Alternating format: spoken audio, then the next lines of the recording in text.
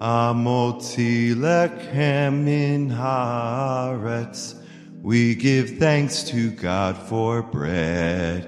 Our voices rise in song together as our joyful prayer is said.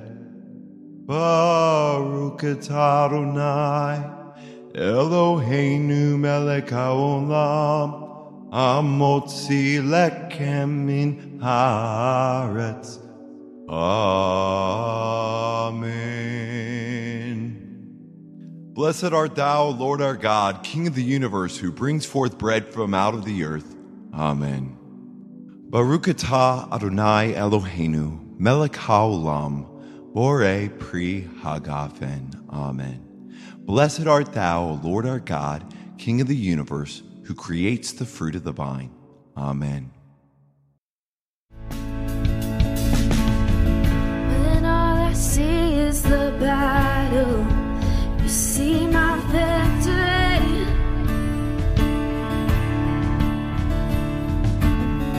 When all I see is the mountain, you see the mountain move. And as I walk through the shadow, your love surrounds me.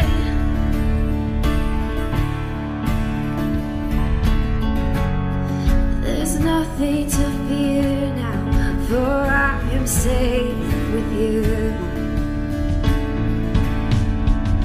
So when I'll fight on my knees with my hands lifted high. Oh God, the battle belongs to you. Every fear I lay at your feet. I'll sing through the night. Oh God, the battle belongs to you.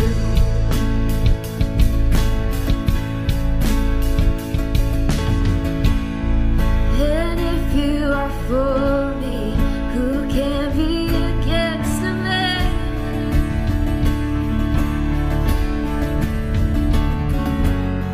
For Jesus, there's nothing impossible for you.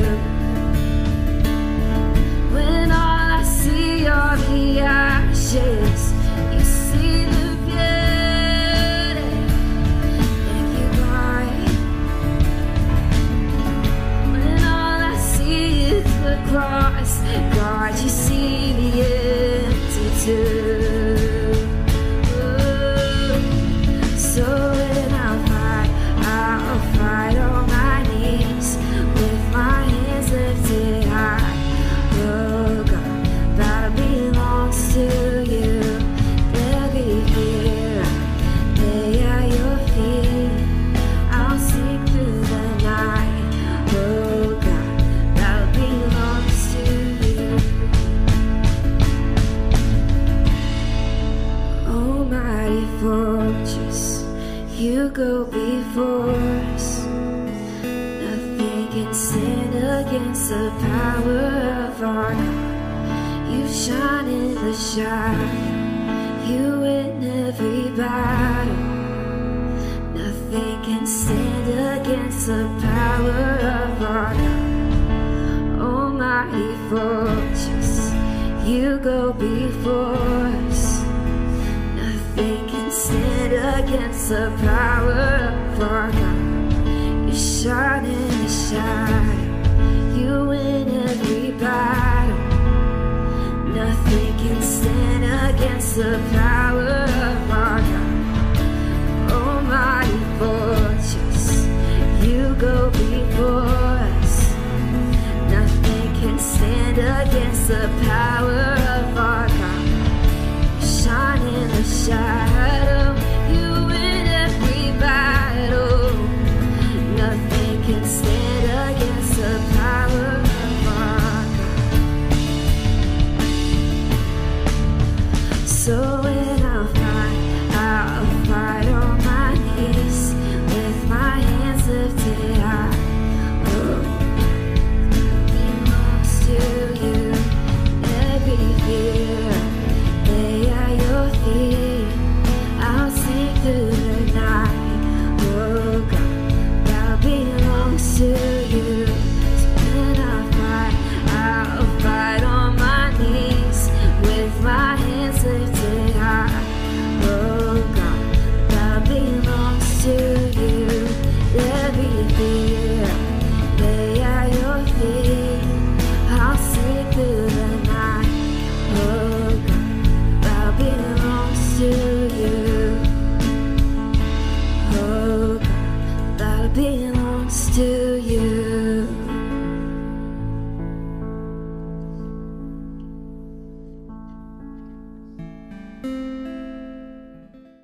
Ki mitzion tetze Torah, ki mitzion tetze Torah, urvar Adonai miYerushalayim.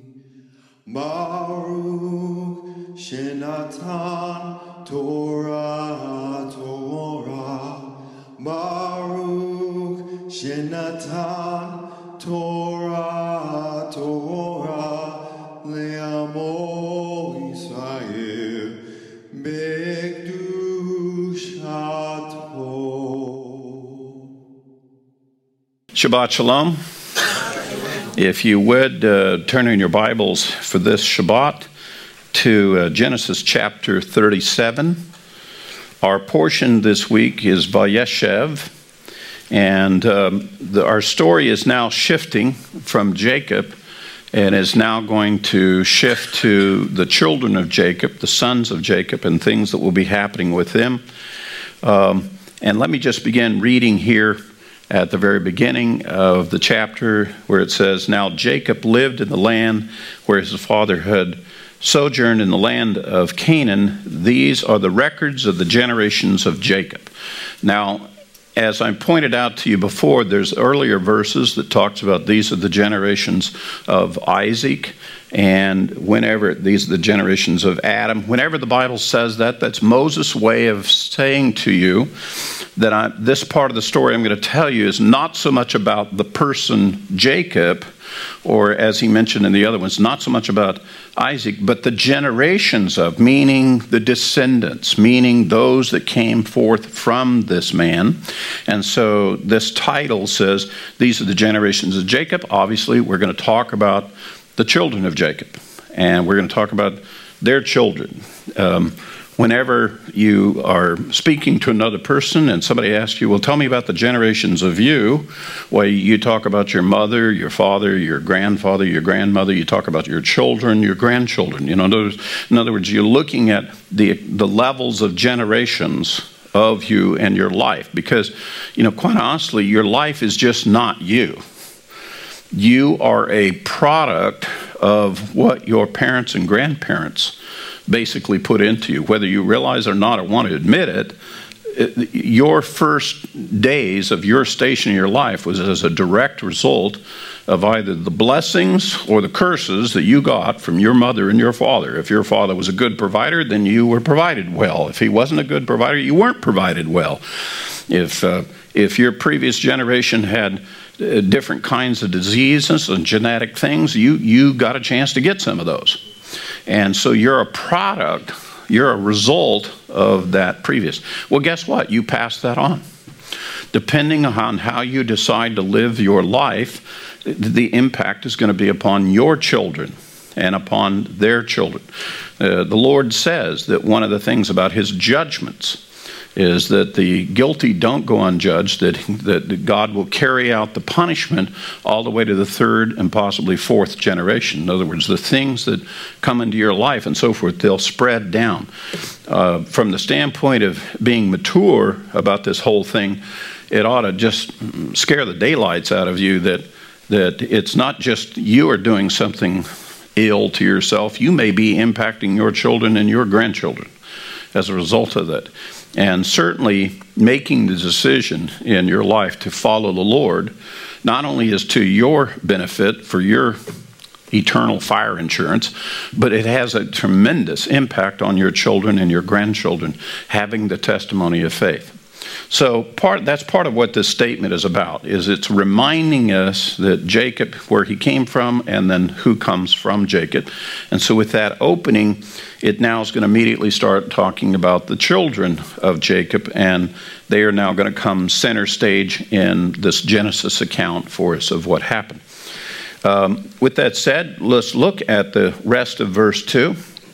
It says, Joseph, when 17 years of age, was pasturing the flock with his brothers while he was still a youth, along with his sons Bilhah and the sons of Zilpah, his father's wives. And Joseph brought back a bad report about them to their father.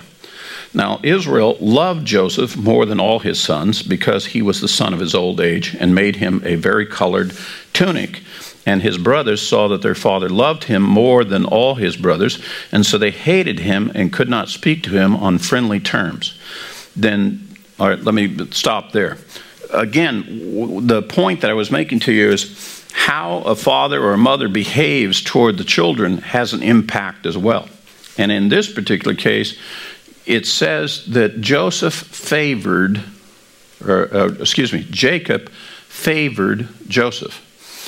Can I just do a sidebar here for a moment? Every year, the editor that has to edit the program, when I teach this portion, always has to rearrange the Jacobs and the Josephs because they're in some quarter. I will get those confused. I'll get them transposed. So I apologize to the audio editor right now, okay? I'm going to try to keep it as straight as I possibly can. I think Jacob is the father, Joseph is the son. We'll go with that. All right. So what we're told is that Joseph has a little bit of a favored status. Now, we don't know really how much it was favored, but we do know this. There was a tunic, a special gift that was made by Jacob that was given to Joseph. And this multicolored tunic, what it would have indicated is that not only does Jacob favor him now, but that Jacob intends to favor him more in the future. In fact, when it comes to some of the inheritance, he may intend to offer to him the inheritance of the firstborn. If you remember, Joseph is the firstborn of Rachel, his beloved. Okay? So he looked upon him in a much different way than he looked on his other children that came by the handmaids or by Leah, because it was for Rachel that he labored, and Joseph is her firstborn. So the union of her, Joseph is the product of that, and he clearly has a motivation toward that as far as loving him. Let me pose a question to you right off the bat. Let's have a rhetorical kind of discussion here for a moment. Was that appropriate for Joseph to do that? I mean, is it appropriate for a parent to, for whatever reason, to show favor to a particular child when there are other siblings?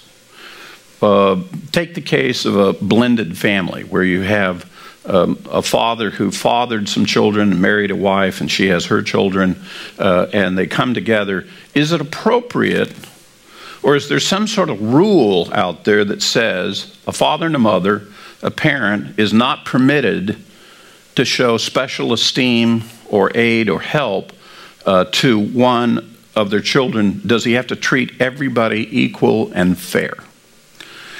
And let's go ahead and just be real honest about that. There is no such rule. There is no rule.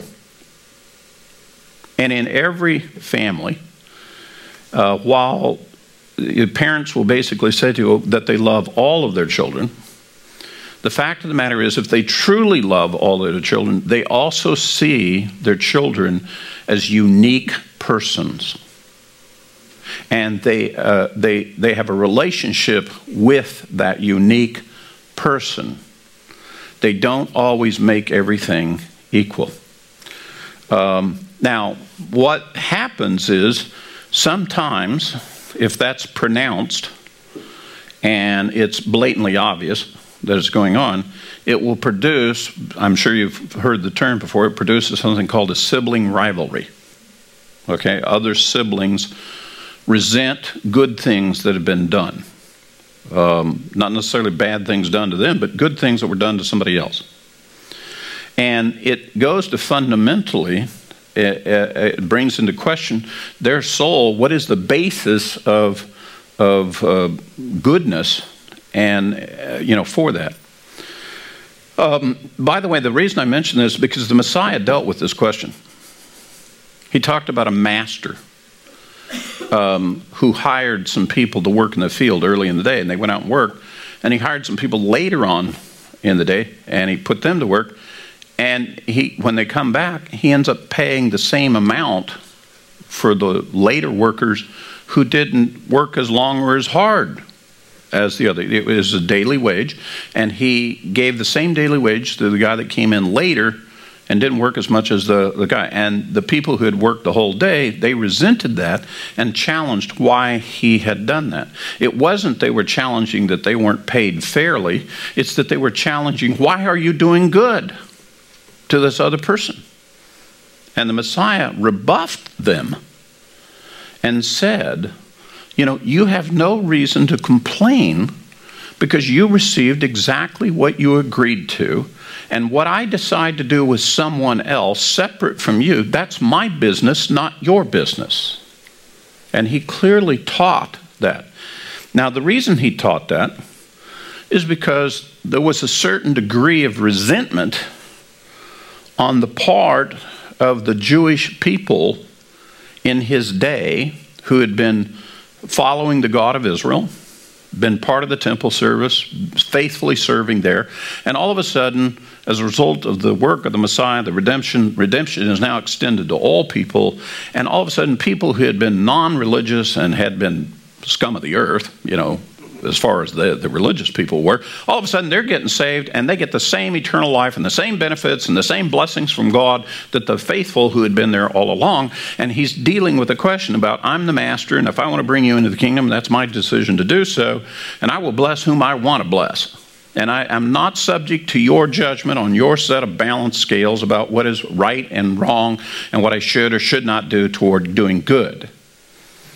I'll remind everybody that the Apostle James also made this very specific statement. It's not sin to do good.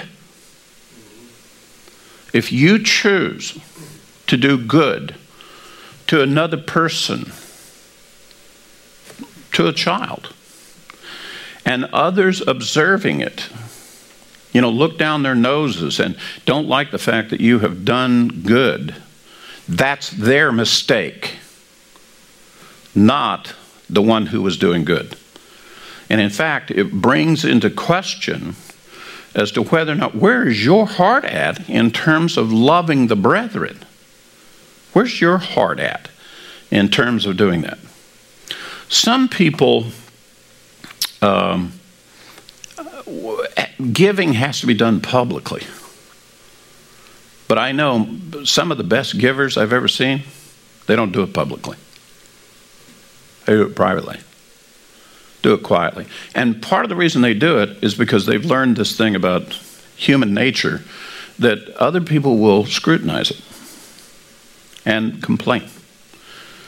When this ministry, Lion and Lamb Ministries, first began, in the first years, one of the things that we committed ourselves to doing was specifically being involved with the Israeli believers in the land of Israel and wanting to minister and bless them. In fact, the very first trip I ever made to Israel, we carried over monies and resources specifically to give to Israeli believers to help them with their needs and encourage them in their faith. And we had to be very, very careful. I wasn't real careful. I didn't understand this dynamic very well, because the first year we gave a considerable amount of resources and monies to some believers in the land. And it wasn't all spread out. In other words, we chose some particular ones that we got to know, and we helped them. Well, the word got out that they had received help from me. You wouldn't believe the letters I got from believers in the land of Israel who told me I'd done a wrong thing and that I gave it to the wrong people. And there were others that were, quote, more deserving, or that guy doesn't deserve it, or whatever. And one of the things that I found out that over there, and this is also true in the Messianic movement, there's enough need to go around that if you flop something out there, like throwing birdseed out, you'll start the biggest fight amongst the chickens you've ever seen in your life. People all of a sudden get upset because so-and-so got more than me, and blah, and so forth. I consider the whole thing to be sheer nonsense. So when I read this passage here about Jacob and the way he treated Joseph, I want to be real honest with you. I don't see one thing wrong with what he did. That was Jacob's decision to make. He can bless whom he wants to bless. He can share with whomever he wishes. It's his decision to make, and I don't believe that he should be subject to any second guessing by anybody else, including his other descendants, as well as the commentary coming from the people that would be reviewing this study. Because I have discovered that in life, those same issues exist right here today. And that what we should be teaching is that when you see someone, a brother, somebody in the faith, somebody you have a relationship with, that you're part of the same community, when the Lord has done good to them, well, you should rejoice with them. You shouldn't sit back and be resentful that they got something you didn't get. That's a hard lesson. Let me just tell you, that is a hard lesson. But it's a very important spiritual lesson. Learn to be content with what you have. Let God, if he wants to bless you, let him lift you up. You don't have to go and cry to somebody about not being fair or resent others because of something that has happened there. That's a very important spiritual lesson. And it comes out of here. As a result of what's going to, the brethren of Joseph are going to be incentivized to do harm. Let me just go ahead and be real upfront with it. Whatever Joseph did is not justification for what his brethren did to Joseph. And if you resent others, it is not justification for you to do harm to others, because you're trying to balance the scales out somehow in your distorted way of thinking through on things. Now, that's about what I'm going to say about this. I'm certain that every one of you inside of your minds, you're going through history that's happened in your family, things that may be happening right now in your family. You go ahead and let the Lord sort out, and the Holy Spirit help you have a clear mind on how to react and respond to the brethren. But if you are feeling led to do good to someone, do not hesitate because you're fearful of what others might think. If you want to do good, do good.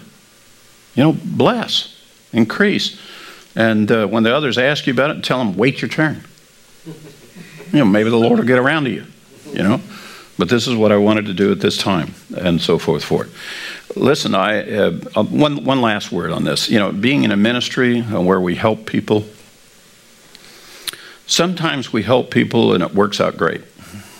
And they change, they move on. Sometimes we help people and they just took advantage of it and it didn't help them a bit. But we're still going to help people.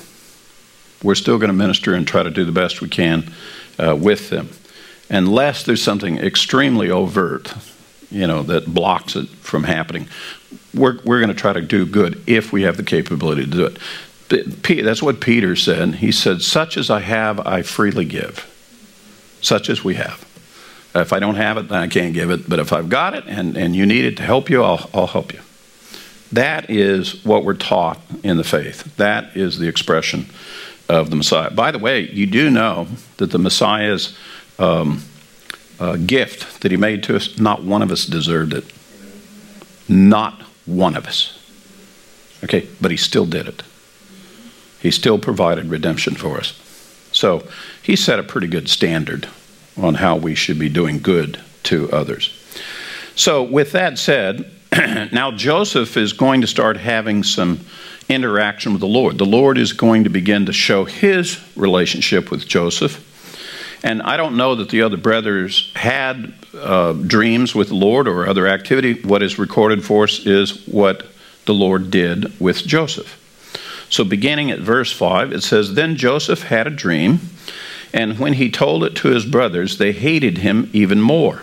Now here's a case, one, they hated him to begin with because his father made some judgments to do good to Joseph. They're going to hate him even more when his heavenly father decides to do something good with him.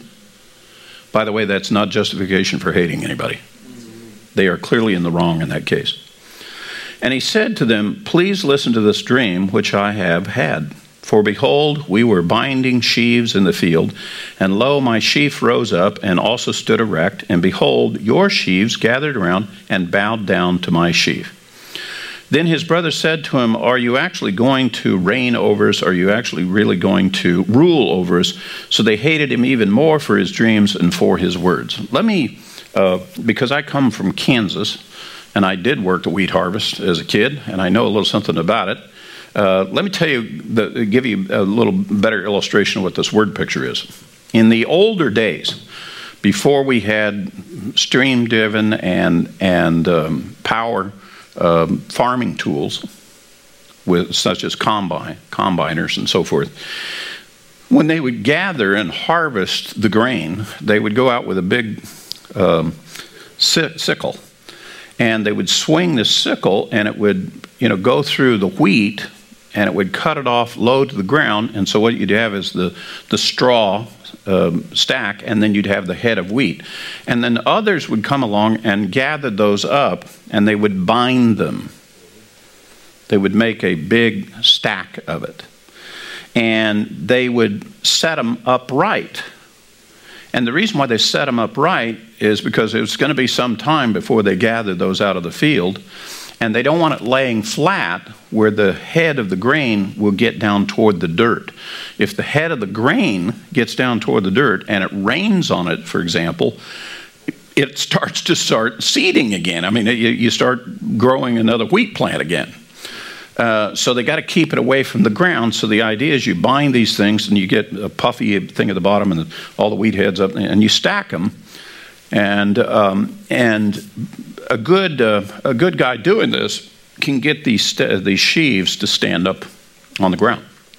That way, when they came in to gather the harvest and to harvest it, to actually knock the grain out of the head, well, it was easy to grab these things, and you knew exactly where they were at in the field. They're not laying down flat, so you don't miss any. And these are called, these stands are called shocks. That's the actual name. They're called wheat shocks. Because what they're going to do is they're going to take these things and they're going to put them in a thrashing machine, or in the old days they would take them and they would beat them against a hard surface, knock the grain out of the head. They would shock the wheat and knock the grain out. So they're called wheat shocks. And they're not, you don't shuck grain, you shock grain. I remember as a kid, we had a black and white TV back in those days. Down in Wichita, Kansas, there was the one TV station. By the way, when they did the news and the weather, there was one guy sitting in front of a desk with a flat background, and he would stand in front of a black and white camera. Do you remember those days?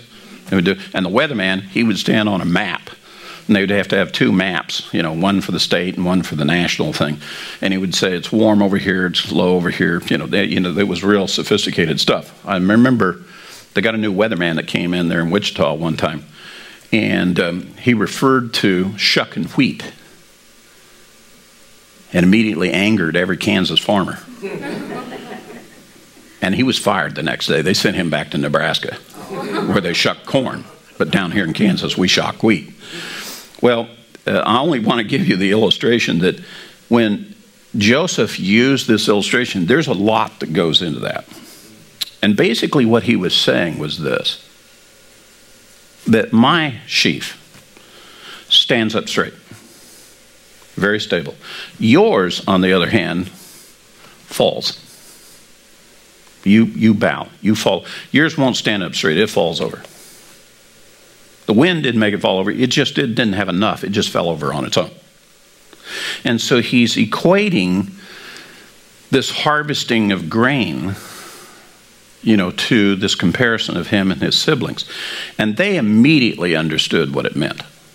They immediately knew that he's saying in his dream, and dreams have a prophetic element, he's saying he has a dream that he will stand up above them and they will all fall before him. And of course, that's the question they're asking. Are you actually going to reign over us? In other words, do you believe that dream has told you that that's what you're going to be doing with us? Well, Joseph doesn't really answer the question. He's all excited about just telling about the dream. He's not understanding the implications of the dream. or the profundity of what it has to do with the future. Now later, when he's the viceroy of Egypt and his brethren come to buy grain, then it says he's going to remember the dream.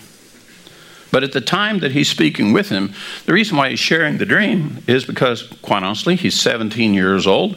He's not thinking at all about the future. He's thinking about right now. By the way, let me tell you something about 17-year-olds. They can only think about right now. They think about what they're doing today and what they're going to do this weekend. That's as far as it goes. They don't even think how to get through the end of the school year. They can't think of how to get through the end of college or some training program. They're just trying to figure out what they're doing right now. And so his exuberance of the fact that he's received something from the Lord, that he's encouraged by, he shares this openly with him without understanding that that group, that audience resents him, hates him already, and that they're just going to use that as more evidence against him, to hate him even more. Now, that's the first dream, because Joseph is going to have two dreams. As it goes on, it says, verse 9, now he had still another dream, and related it to his brothers, and said, lo, I have had still another dream, and behold, the sun, the moon, and the 11 stars were bowing down to me. And he related it to his father and to his brothers. And his father rebuked him and said, what is this dream that you have had? Shall I and your mother and your brothers actually come to bow ourselves before you to the ground?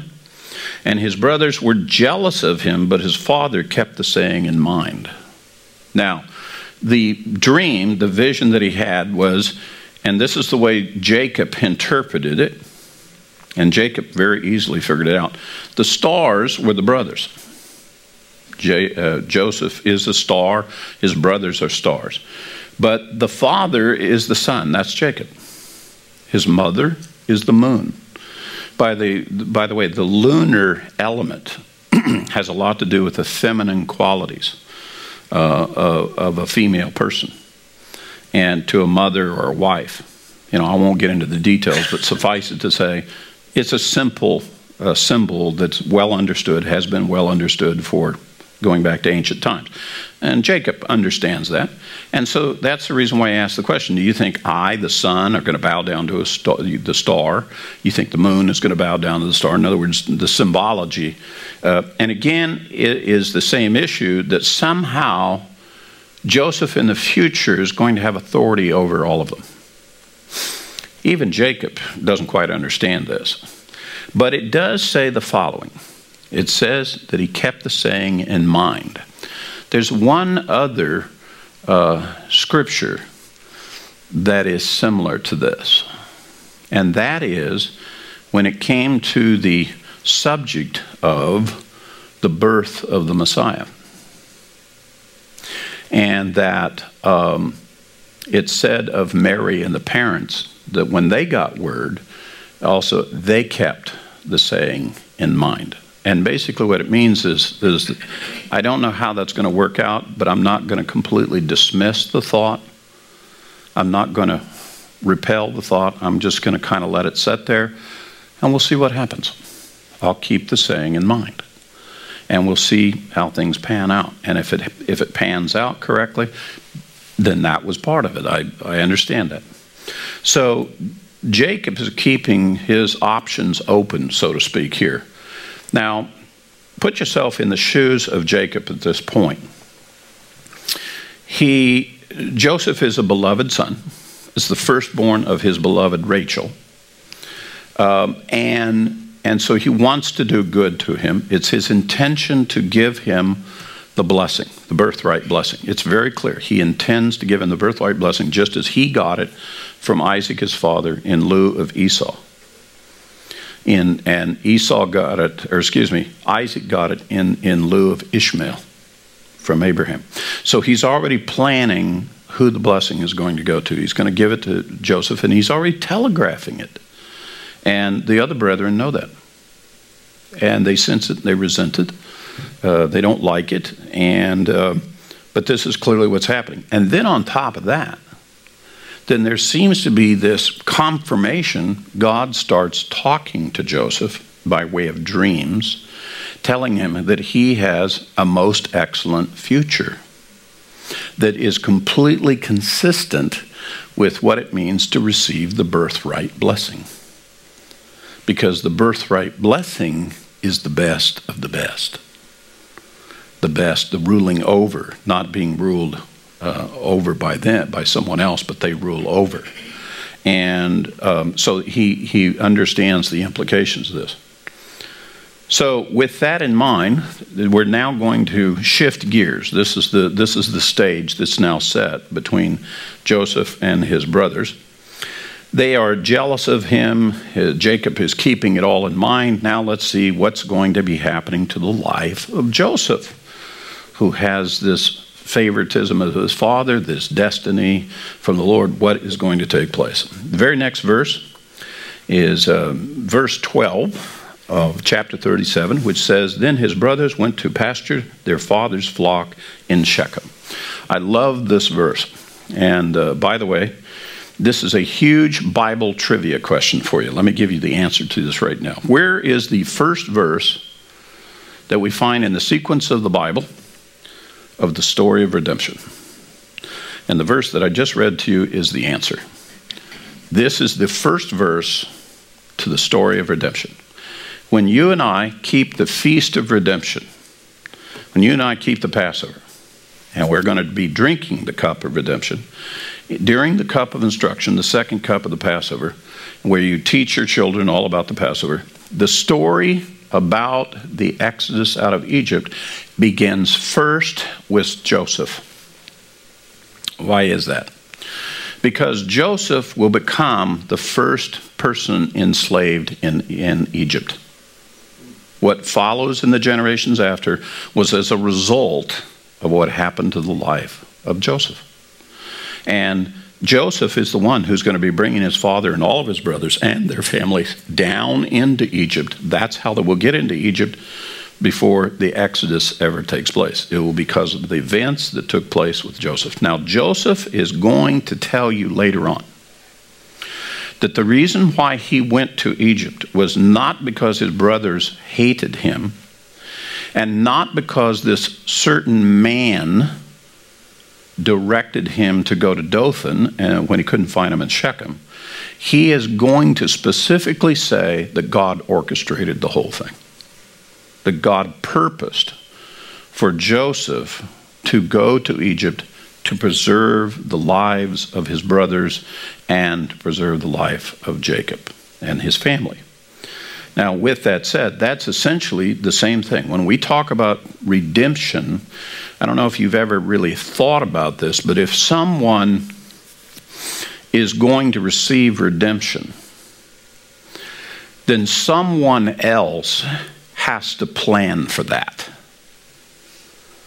Let's say that you're stuck somewhere and somebody's going to come and redeem you out of that situation. Somebody has to see your situation and come up with a plan on how to get you out of that situation, how to redeem you out of that. And what we're now being told, and Joseph is the first one to explain it to us, that the plan of redemption originates with God. It didn't originate with the idea of some man. That God purposed Joseph to go down to set up and prepare for the redemption that was going to be coming to those that are descendants of Jacob, to all of Israel, called the children of Israel, will be redeemed. And God is already working on this plan of redemption. Part of the plan of redemption is that the Father has to send a Son. By the way, does that sound reminiscent of the redemption that we all testify to? In fact, Yeshua said that the key to believing in God's redemption is to believe that the Father sent him so that you would have eternal life. And that believing in God who sent his Son is crucial. It's, in other words, you believe in God's redemption. So here's the pattern being set right now, that redemption is based on a Father sending his Son to see to the welfare of the brethren and to the flock. Now, we also know that the term for all of us as being the flock of the Father. If you look at the very next verse, well, actually it's in the same verse. Then his brothers went to pasture their father's flock in Shechem. Actually, in the Hebrew, there's no word there that says father.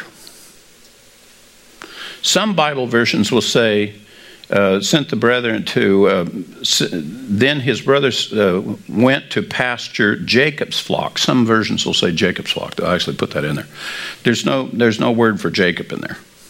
The translators have concluded that the flock that's being referred to belongs to the family of Jacob, to Jacob himself and to his family. It was Jacob who brought his flock from Laban, so it must be Jacob's flock, and it also belongs to the brethren. They have they tend to it too. So it's their family, it's their flock, so that's the reason why they give it in it. Let me tell you what actually in the Hebrew it actually says. It says, then his brothers went to pasture the Aleph Tav flock. Now, if you've heard previous Messianic teachings, you know the two letters Aleph Tav, the first and last letters of the Hebrew alphabet, is a very specific kind of code word that's referring to the Messiah. The Messiah himself said, I'm the first and the last, and he didn't say I'm the Alpha and the Omega. He did not refer to the Greek alphabet. He said I'm the Aleph and the Tav. Because for years, millennia in fact, the sages of Israel have gone around asking the question, who or what is the Aleph Tav?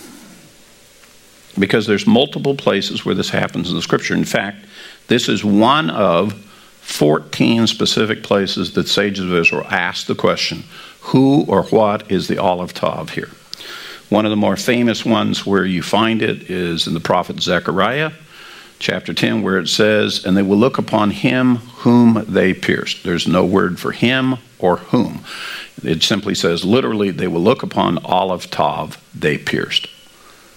A very direct reference to the crucifixion of Yeshua of Nazareth. And so the relationship of Aleph Tav ties directly back in, directly to the Messiah. By the way, it's going to sound kind of Christianish, but if I break those two letters down, Aleph and Tav, it literally means, if you break the letter derivation down to the strength of the cross. That would preach on Sunday, wouldn't that? Yeah. Well, that's the actual meaning of it. So I submit to you that the flock that's really being referred to is the Messiah's flock. And we all give testimony we're part of the Messiah's flock. So the story of redemption is about the Father sending the Son to tend to and care for the Messiah's flock. The flock that belongs to him. Maybe that's the reason why the Messiah refers to himself as the Good Shepherd. Or others refer to him as the Great Shepherd. And it all ties back into it. Now, if that wasn't enough, then add the following. Over the top, and this is written in every Torah scroll, and if you get a Humash, which is the Hebrew text coming out of the Torah scroll for you to study as a Torah study book, you will discover that over the letters Aleph and Tav, the scribes put 2 dots.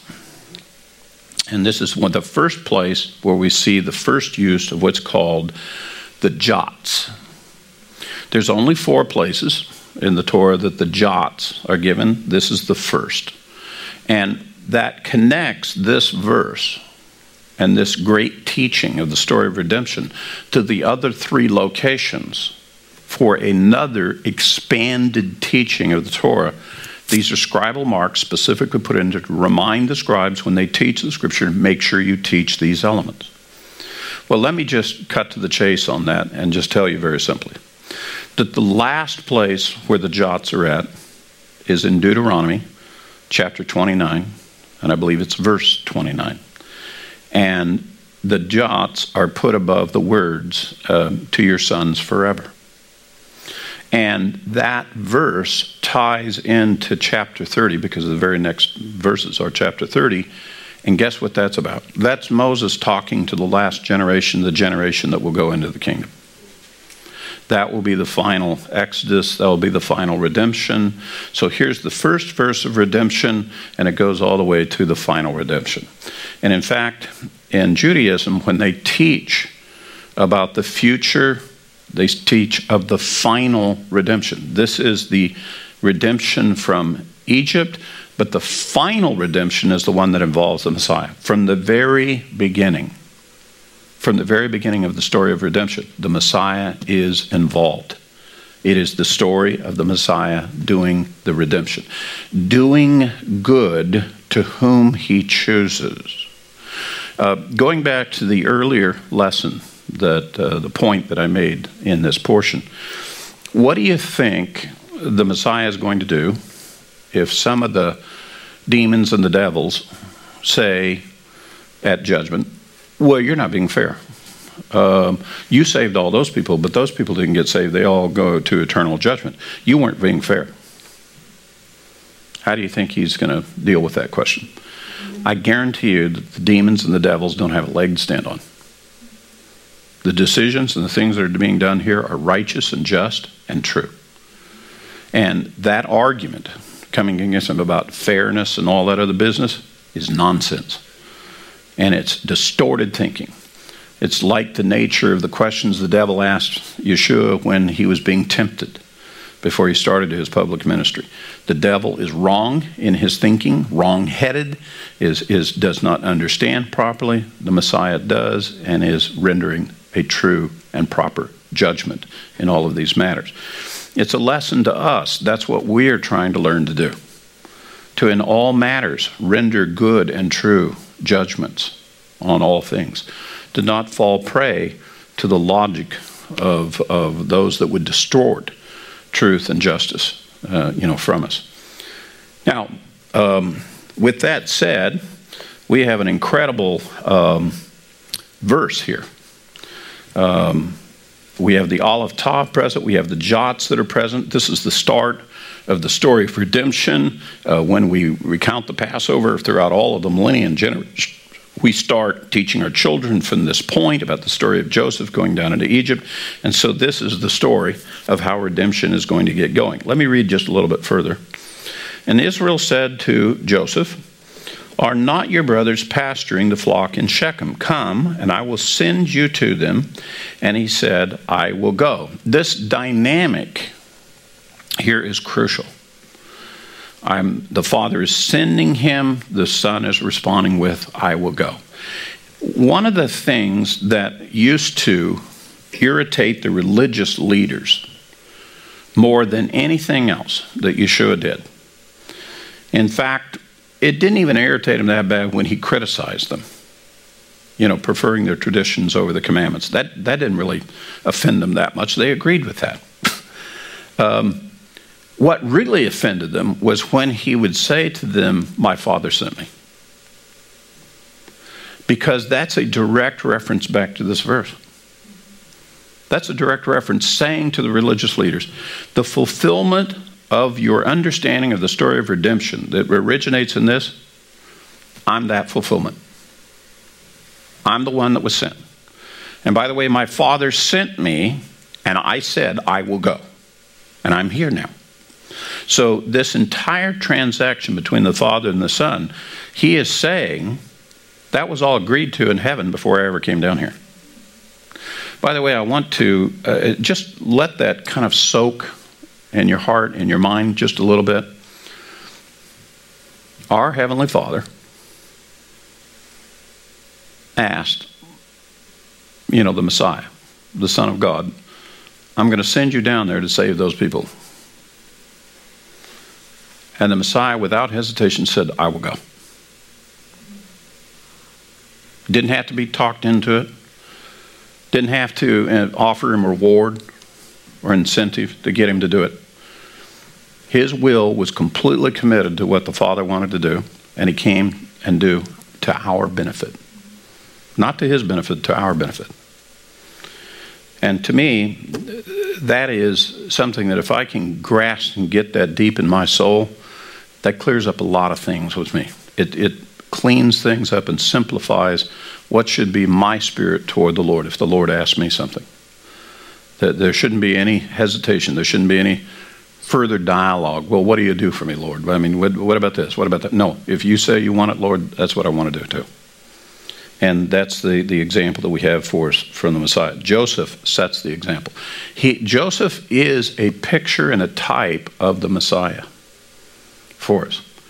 A very powerful type of the Messiah. In fact, at the end of this book, when Jacob is sharing blessings and so forth, Jacob is going to elevate the two sons of Joseph. His two sons are going to come up to the rank of him with his fellow brethren, and they will be called tribes, equal with the other brothers as tribes. So what did that do with Joseph? What, as a result of his sons being elevated in the position, what did that do with Joseph? That lifted him forever above the rank of all of his brothers. And that's the picture of the Messiah. He is raised amongst the countrymen, but God lifts him up above all of the countrymen. That this is the doings of the Lord. This isn't the choice that he made. He didn't strive for this. This is what the Lord himself has done for us. And for those who would resent the Messiah being in an elevated position, they would have resented what Jacob was doing with Joseph to begin with. Which goes back to my argument. Is there a valid argument against Joseph for what he's planning on doing? Because if you say there is, that he shouldn't have done what it is, then God shouldn't have done what he did, sending the Messiah for you. Because you didn't deserve it. Should have treated you all fair and equal. By the way, if God treats you all fair and equal, we all die. The only reason why we live is because God is just, not because he's fair and equal. The only reason why he lives is because he's just, and then he provides the redemption so that he can answer his justice, so that we get to live. So we want God to be just, not fair. We want him to have the redemption, provide the redemption, not be fair. We want righteousness to prevail, not social justice to prevail.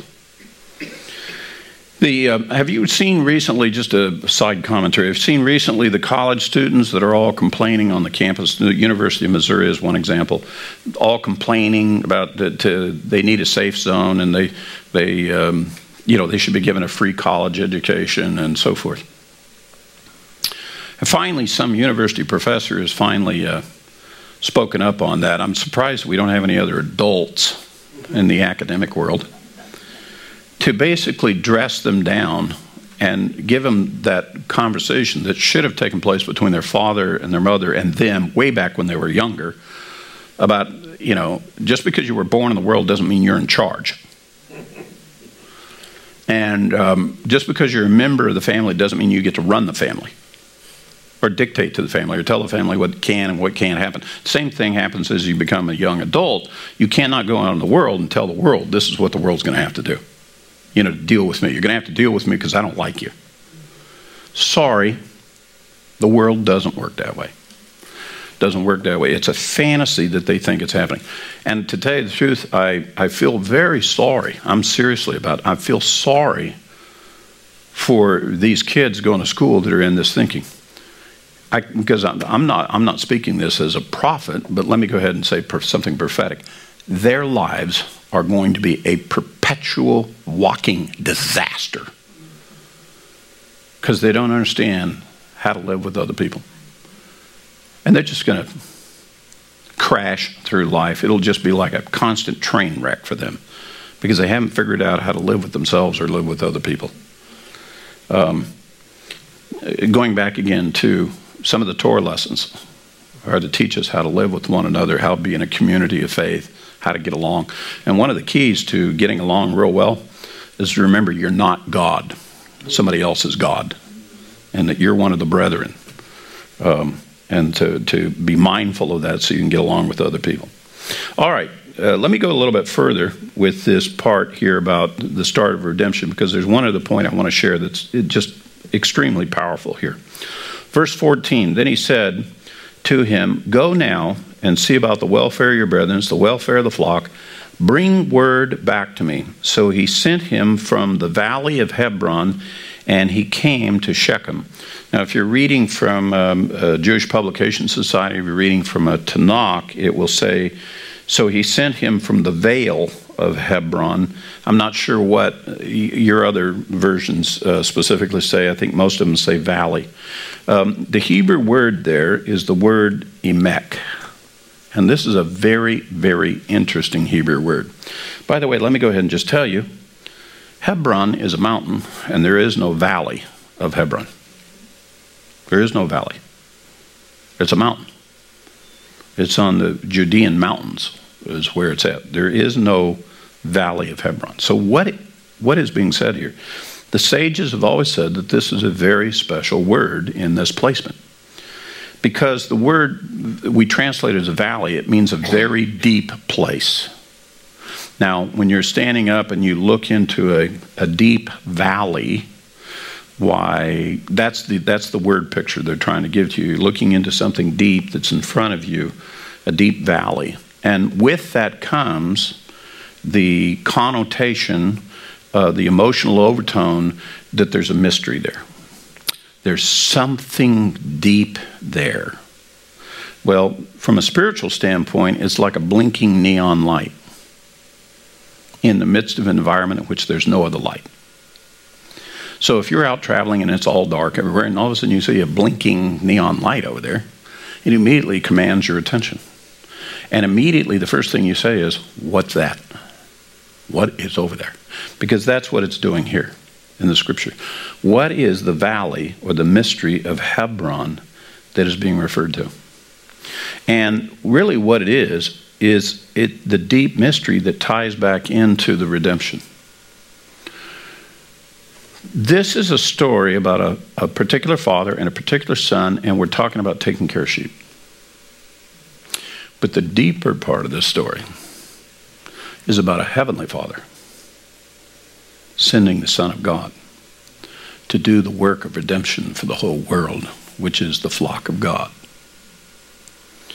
And he will have to pay a price. Let me go ahead and tell you what further happens in the story here very quickly.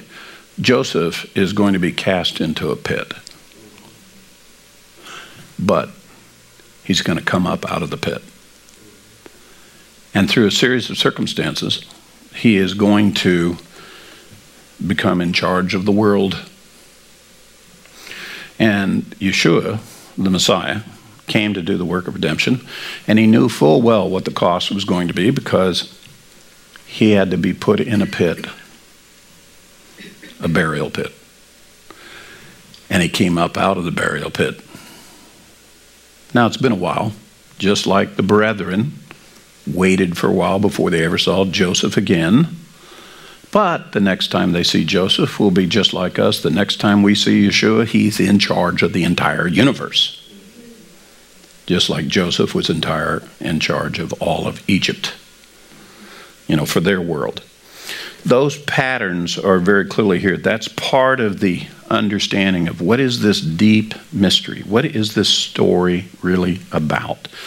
And the scripture is giving us that blinking light with the word emek to draw that out, to get us to think of that and consider it.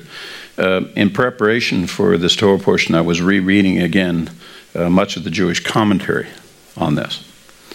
And it's just fascinating to me that the sages of Israel, the big Torah scholars of Judaism, will repeat to you exactly what I've said about the word emek and about the valley and about the deep mystery. And they'll talk about how this is the start of the story of redemption and this is what this is really about. They'll all tell you that. And yet, they can't get it that this was God's plan to send his own son, just like Jacob sent his son, and that's how redemption would work for us. They dismiss it. And yet, they know that this word emek means, and they teach that it has a deeper mystery, a deeper meaning, that there's more to this story but they never answer the question and say, well, what is the deeper story? What is the mystery? They just admit there is a mystery and there is a deep meaning. But they never are able to answer the question, for it. Now, here's the irony, and you've heard me talk about this before. My Jewish brethren can see the stuff setting up the Messiah, but they don't believe in the Messiah. My Christian brethren who believe in the Messiah haven't got the foggiest idea what these verses are about. And they believe in the Messiah. And yet they see no value in learning this or understanding this as to what God purposed for them. We've all announced that we believe in the Messiah, and that's all we have to do. We don't need to know anything else. It's almost like I got my fire insurance, don't confuse me with any facts, kind of thing. But I got news for them. And this should be scary to them. Yeshua said that you have to believe that the Father sent me to believe in me. You can't just go around rattling off my name and saying you believe in me. You know, specifically, he warned in Matthew chapter 7, not everybody who calls me Lord, Lord will be entering the kingdom of heaven. And they're going to rattle off all kinds of religious stuff that they have done in the name of the Messiah, and it still won't qualify for them to be in the kingdom. It goes back to, did you believe that the Father sent him? And that's the redemption that came from God for you. Are you trusting in God's redemption and the work of the Messiah to accomplish the redemption? Or are you just trying to take the shortcut and just say the right buzzwords, and that somehow gets you, like you go up to the back door and you go, what's the password? Messiah. Okay, good, you can come in. No, that's not how you get in heaven. That is not how you get in the kingdom. It doesn't work that way. There has to be a true change of heart, a regeneration within your soul. You have to be made in the image of God instead of the image of man. Your sins have to be truly forgiven. A lot of things have to happen. And the Messiah is the one who accomplishes this thing. So you got to make sure that you've done that which the Messiah is called upon for you to receive that redemption. Trust truly in him for that. Now, I add the words in the final verses of Matthew, or John, I should say, chapter 5, where the Messiah specifically challenges us on this passage of Scripture and says, if you do not believe the words of Moses that he wrote, how will you believe my words? And I'm saying to my Christian friends, if you may be listening to this teaching, I'm not denying that you don't name the Messiah. My question is, because the Messiah asked this question, how in the world do you believe in the words of the Messiah when you refuse to believe what Moses has said about him? If you deny Moses, then you yourself are undercutting your own testimony before God. And this is according to the standards that the Messiah said and the Messiah set, not me. I didn't set these standards up. This is what the Messiah said about this. The redemption that we believe in the Messiah originates from this teaching. It is not apart or separate from this teaching. Thus, let me repeat my words again. Where are the first verses of the story of redemption? Genesis chapter 37, beginning at verse 12. I view these as some of the most profound words that we have in Scripture. If you can begin to understand the pattern, the Father sending the Son, and the clues that we have here that the scribes have given to us to draw our attention to it, I believe that you're on the path now to understanding many other spiritual truths, to see the other patterns, to be able to interpret prophecies, to be able to compare what did the prophets say and what did Yeshua do, and to be able to draw the two together and see them in perspective. But failing to learn how to understand what is the prophecy, what is the pattern that's set before, you have no basis to say why you believe that Yeshua is the Messiah. What you're usually doing is just repeating what other people have said. And you have discovered that if you say that, it will be accepted by the other people you want to be a part of. What's really tragic is that everybody's passing around the same club password, but it's just a club. It's not changed lives. to prove my point, and this is what I've shared with other audiences before, if you aren't really tapped into what the Lord really has in store, in other words, the real faith in Him and so forth, then why is it that you don't have the victory, spiritual victory in your life? Why is it that you call upon the name of the Lord and things don't happen to you that you requested Him when He has promised to answer you? Why is it that things don't work out for you? Why is it that you don't sense the blessings? Why is it you think you're just normal and like everybody else? There's nothing special about, and you keep repeating the words and the phrases and the buzzwords, and you keep hanging out with the same people who keep saying the same. Why is it your faith is not working? Well, I submit to you, it's not because the faith doesn't work. My question is, what do you have faith in? And if you have faith in other people, or your previous family, or the church you go to, you got your faith in the wrong thing, because that doesn't work. The faith I'm talking about begins with the God of Abraham, Isaac, and Jacob, and the promises that God gave to them that are extended down to the descendants. And until you see that you're part of that line and part of those promises and part of the God of Abraham, Isaac, and Jacob, then you are not even in the position to understand and receive the Messiah, who, by the way, is the promise that was given to the fathers. If you get into the promises of the fathers that God gave to him, you receive the Messiah. You cannot get the Messiah apart from Abraham, Isaac, and Jacob. It just doesn't work that way. And this portion is one of those that emphasizes that under the banner of the talking about redemption. Now, what follows in this portion, I only have a few minutes left here. What follows in this portion is that Joseph now goes out to seek out his brethren to do that which his father dispatched him to do, and he goes to Shechem, and he doesn't find him. But he runs into somebody. Now, we don't get a lot of information on who this fellow is. Let me just go ahead and read it to you.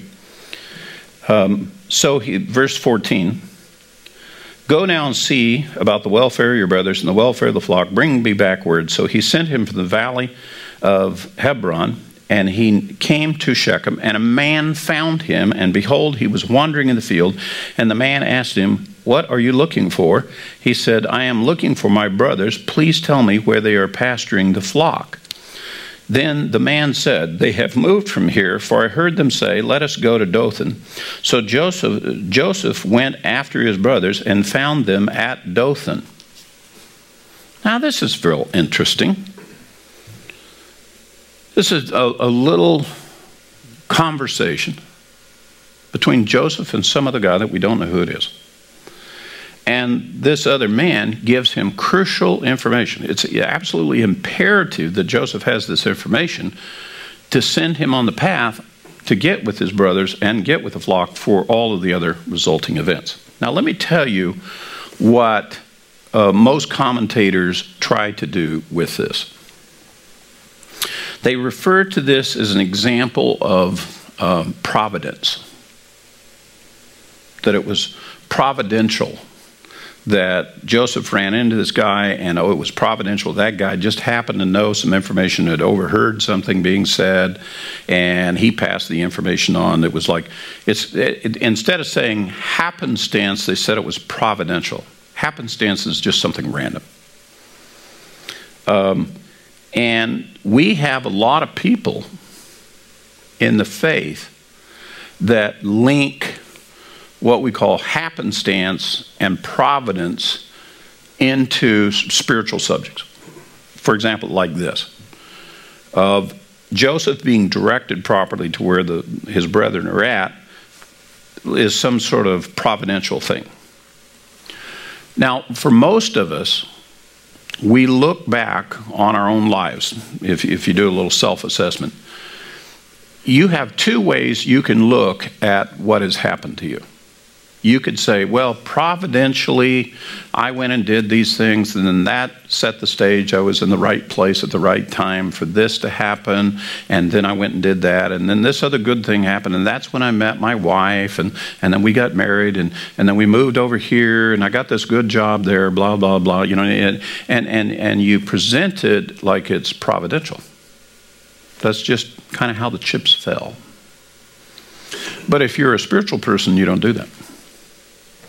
You see, a spiritual person looks back on their past and they remember that God has been looking out for me. And God has been guiding my steps.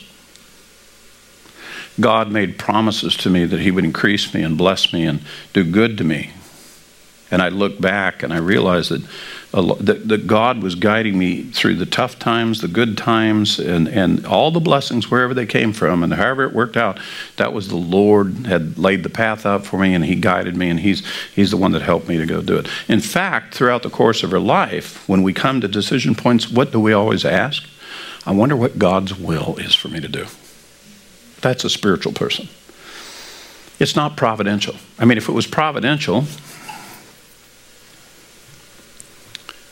it's a coin flip. Got a quarter here, the old heads and tails thing. Well, should I take that job or take that job? Well, let's go heads that job, tails that job. Let's flip. Okay. That's providence. You know what the Muslims believe in? Fate. Muslims believe if something happens, that was Allah's will. Now, that's not what I'm talking about. That's fate. And we don't believe in fate, and we don't believe in providence. We believe that even though I don't fully understand what has transpired, that I believe God was involved with me, and God tipped the scales. He guided me. He led me. He was there with me the whole time. Now, I look back at my life, and it's my testimony to you.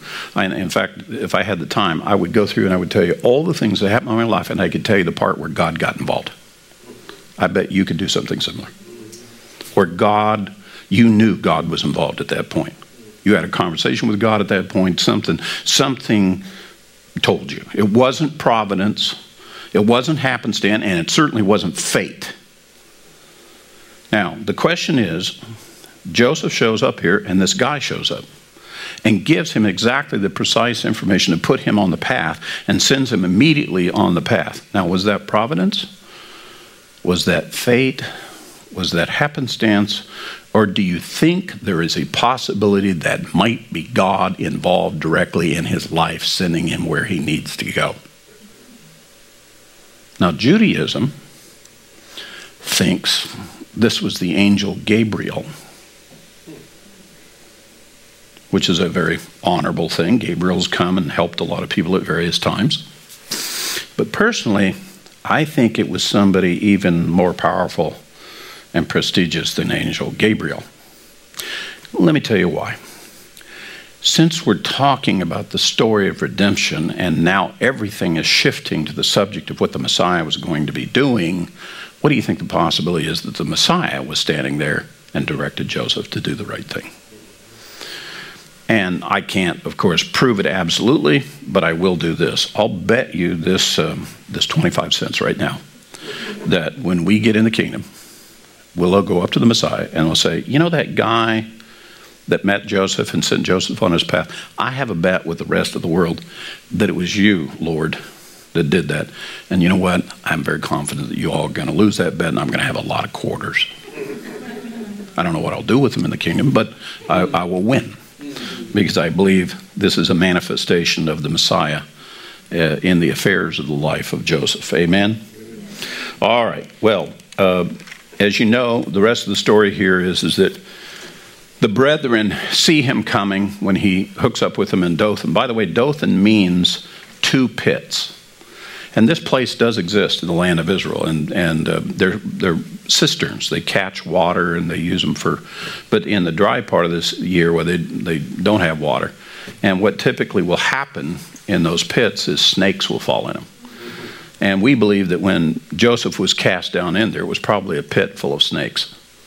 And that part of his dismay and his crying out and so forth and fear of being in the pit was because those are dangerous to fall into. In fact, in that region of the land, there are many of these hollow points, these sinkhole points. Shepherds, to this day, do not allow their sheep to walk on the open ground. They put them in confined corrals because their sheep fall in these pits, and then they die as a result of the injury of falling, as well as the number of snakes who then bite them and kill them. So they put Joseph down in one of these pits that was terrible, a terrible thing. No wonder he cried and wept. But in any case, he's going to come out of the pit. He's going to get sold to Egypt. And as a result, Joseph will become the first slave going on to Egypt, which begins the story of the slavery of Egypt, and ultimately his brethren will come down, and generations later, they'll all be enslaved in Egypt, waiting for the Lord to send Moses and Aaron for them to be brought up out of the land. Amen? All right, well, that's what I wanted to share with you out of this portion. I hope it was a blessing to you. Please, let's close in a word of prayer. Father, thank you for this Torah portion. We thank you, Lord, for the story of the life of Joseph, a great messianic story that's for us. Many patterns we see, Lord, that tie directly back into the work that the Messiah has done for us, the very patterns of his life, being raised up from among his countrymen, rejected by his countrymen, going into a pit, coming out of a pit, ultimately becoming in charge of the world. We look forward to the day, Lord, when just as Joseph was revealed to the brethren, we look forward to the day when Yeshua is revealed to all the brethren, and that we'll all know who's in charge of the universe. And that will be a good and great day, Lord. We look forward to it. Thank you for the Torah. Thank you for our congregation, our faith. Thank you for our redemption. And I ask, Lord, that you'd pour out a blessing upon your people this Sabbath day as we enjoy the Torah together. In Yeshua's name, amen.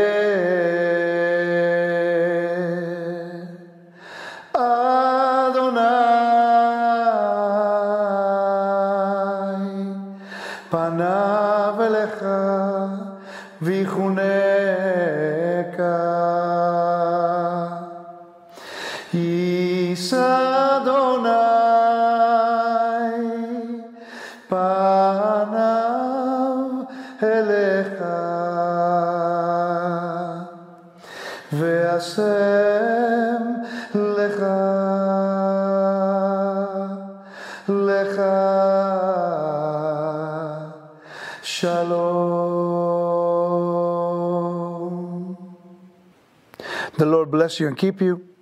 The Lord make his face shine upon you and be gracious to you.